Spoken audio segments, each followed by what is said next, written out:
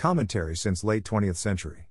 Until the late 20th century, there was little scholarly commentary of the Second Amendment. In the latter half of the 20th century, there was considerable debate over whether the Second Amendment protected an individual right or a collective right.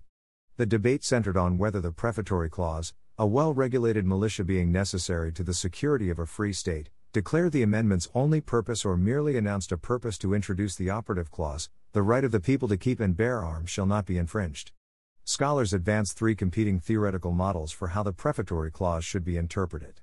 The first, known as the states' rights or collective right model, held that the Second Amendment does not apply to individuals, rather, it recognizes the right of each state to arm its militia. Under this approach, citizens have no right to keep or bear arms, but the states have a collective right to have the National Guard. Advocates of collective rights models argue that the Second Amendment was written to prevent the federal government from disarming state militias, rather than to secure an individual right to possess firearms. Prior to 2001, every circuit court decision that interpreted the Second Amendment endorsed the collective right model. However, beginning with the Fifth Circuit's opinion United States v. Emerson in 2001, some circuit courts recognized that the Second Amendment protects an individual right to bear arms. The second, known as the sophisticated collective right model, held that the Second Amendment recognizes some limited individual right. However, this individual right could be exercised only by actively participating members of a functioning, organized state militia. Some scholars have argued that the sophisticated collective rights model is, in fact, the functional equivalent of the collective rights model. Other commentators have observed that prior to Emerson, 5 circuit courts specifically endorsed the sophisticated collective right model. The third, known as the standard model, held that the Second Amendment recognized the personal right of individuals to keep and bear arms. Supporters of this model argued that although the first clause may describe a general purpose for the amendment, the second clause is controlling and therefore the amendment confers an individual right of the people to keep and bear arms. Additionally, scholars who favored this model argued the absence of founding-era militias mentioned in the amendment's preamble does not render it a dead letter because the preamble is a philosophical declaration safeguarding militias and is but one of multiple civic purposes for which the amendment was enacted. Under both of the collective right models, the opening phrase was considered essential as a precondition for the main clause. These interpretations held that this was a grammar structure that was common during that era and that this grammar dictated that the Second Amendment protected a collective right to firearms to the extent necessary for militia duty. However, under the standard model, the opening phrase was believed to be prefatory or amplifying to the operative clause. The opening phrase was meant as a non-exclusive example, one of many reasons for the amendment. This interpretation is consistent with the position that the Second Amendment protects a modified individual right. The question of a collective right versus an individual right was progressively resolved in favor of the individual rights model, beginning with the Fifth Circuit ruling in United States v. Emerson, 2001, along with the Supreme Court's rulings in District of Columbia v. Heller, 2008, and McDonald v. Chicago, 2010. In Heller, the Supreme Court resolved any remaining circuit splits by ruling that the Second Amendment protects an individual right.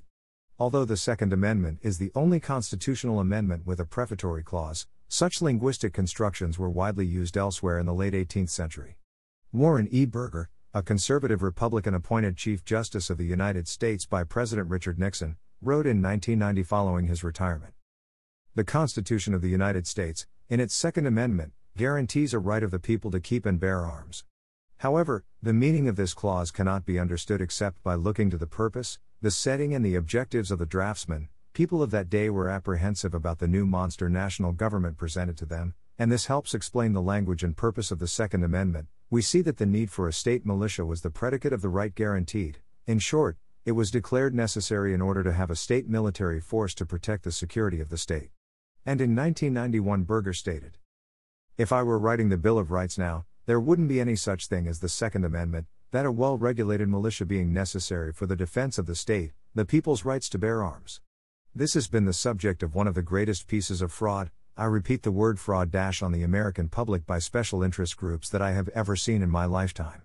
In a 1992 opinion piece, 6 former American attorneys general wrote, "For more than 200 years, the federal courts have unanimously determined that the Second Amendment concerns only the arming of the people in service to an organized state militia. It does not guarantee immediate access to guns for private purposes. The nation can no longer afford to let the gun lobby's distortion of the Constitution cripple every reasonable attempt to implement an effective national policy toward guns and crime. Research by Robert Spitzer found that every law journal article discussing the Second Amendment through 1959 reflected the Second Amendment affects citizens only in connection with citizen service in a government-organized and regulated militia. Only beginning in 1960 did law journal articles begin to advocate an individualist view of gun ownership rights. The opposite of this individualist view of gun ownership rights is the collective right theory, according to which the amendment protects a collective right of states to maintain militias or an individual right to keep and bear arms in connection with service in a militia. For this view, see for example the quote of Justice John Paul Stevens in the Meaning of Well-Regulated Militia section below. In his book, Six Amendments, How and Why We Should Change the Constitution, Justice John Paul Stevens, for example, submits the following revised Second Amendment: a well-regulated militia, being necessary to the security of a free state, the right of the people to keep and bear arms when serving in the militia shall not be infringed. Meaning of well-regulated militia.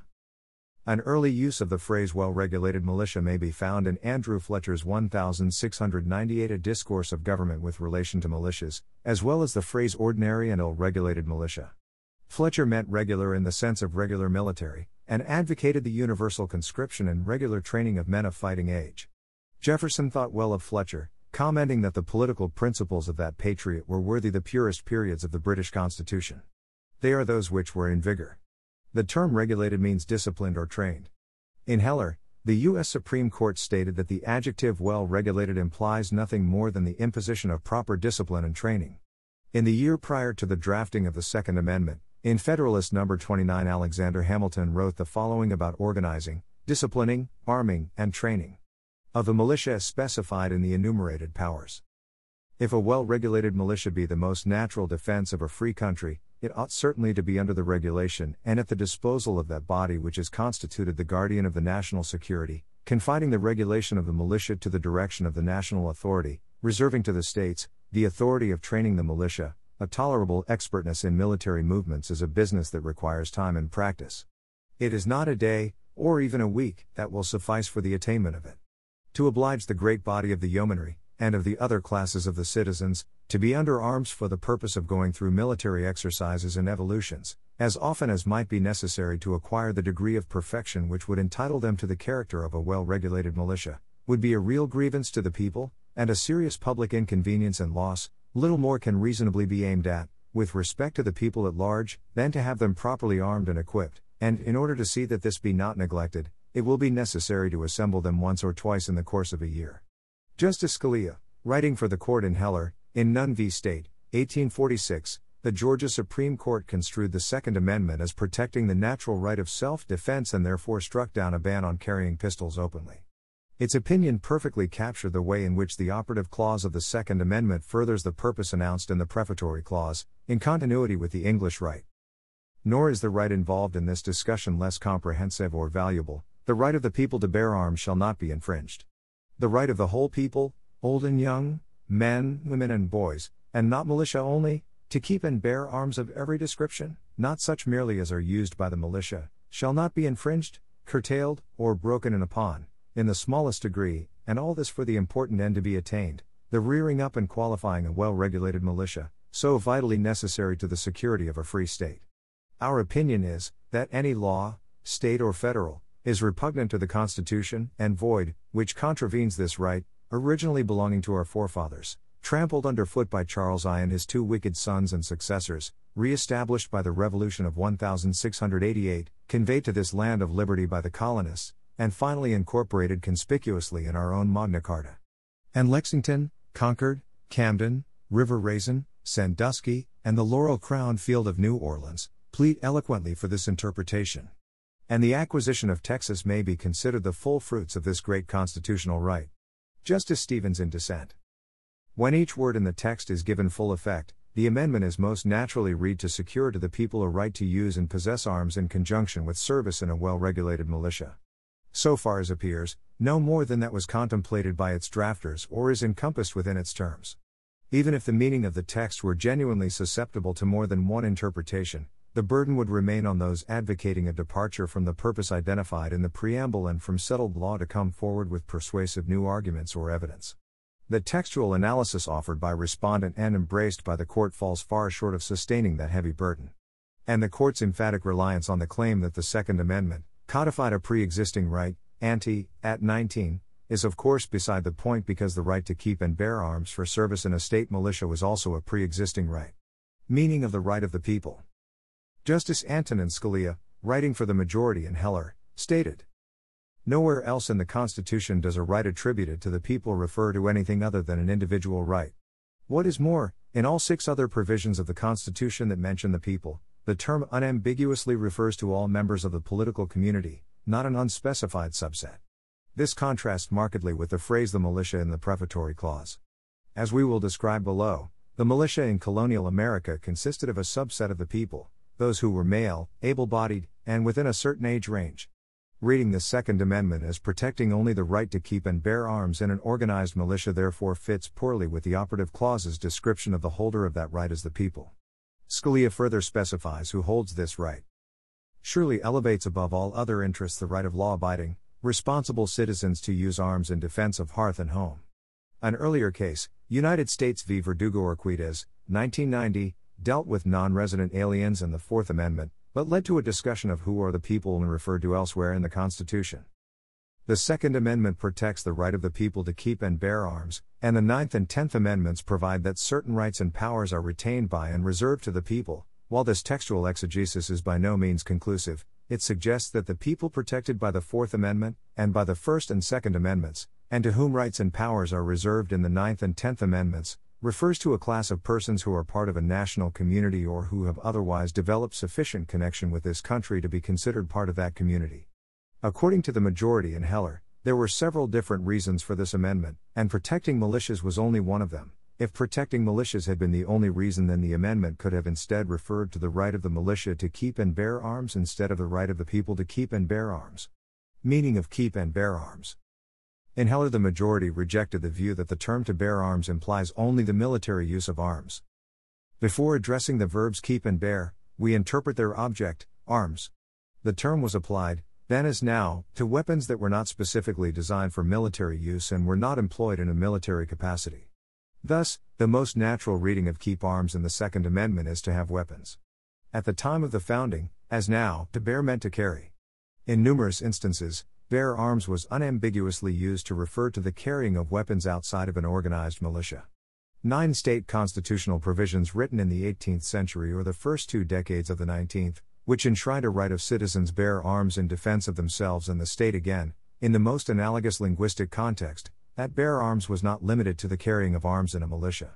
The phrase bear arms also had at the time of the founding an idiomatic meaning that was significantly different from its natural meaning, to serve as a soldier, do military service, fight or to wage war. But it unequivocally bore that idiomatic meaning only when followed by the preposition against.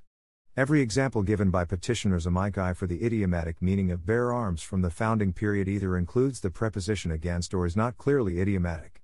In any event, the meaning of bear arms that petitioners and Justice Stevens propose is not even the, sometimes, idiomatic meaning. Rather, they manufacture a hybrid definition, whereby bear arms connotes the actual carrying of arms, and therefore is not really an idiom, but only in the service of an organized militia. No dictionary has ever adopted that definition, and we have been apprised of no source that indicates that it carried that meaning at the time of the founding. Worse still, the phrase keep and bear arms would be incoherent. The word arms would have 2 different meanings at once: weapons, as the object of keep, and, as the object of bear, one half of an idiom. It would be rather like saying he filled and kicked the bucket to mean he filled the bucket and died. In a dissent, joined by Justices Souter, Ginsburg, and Breyer, Justice Stevens said, "The amendment's text does justify a different limitation. The right to keep and bear arms protects only a right to possess and use firearms in connection with service in a state-organized militia. Had the framers wished to expand the meaning of the phrase bear arms to encompass civilian possession and use, they could have done so by the addition of phrases such as for the defense of themselves." A May 2018 analysis by Dennis Barron contradicted the majority opinion. A search of Brigham Young University's new online corpus of founding-era American English, with more than 95,000 texts and 138 million words, yields 281 instances of the phrase bear arms. BYU's corpus of early modern English, with 40,000 texts and close to 1.3 billion words, shows 1,572 instances of the phrase. Subtracting about 350 duplicate matches, that leaves about 1,500 separate occurrences of bear arms in the 17th and 18th centuries, and only a handful don't refer to war, soldiering, or organized, armed action. These databases confirm that the natural meaning of bear arms in the framers' day was military. A paper from 2008 found that before 1820, the use of the phrase bear arms was commonly used in a civilian context, such as hunting and personal self-defense, in both American and British law. The text of this podcast is sourced from the Wikipedia Foundation under a Creative Commons Attribution, Share Alike license. The written text has been altered for voice presentation. To view the modified and original text versions, visit thelegalpages.com. The content of this podcast is presented for informational purposes only, and is not intended to be legal or professional advice. The Wikipedia Foundation is not affiliated with this podcast.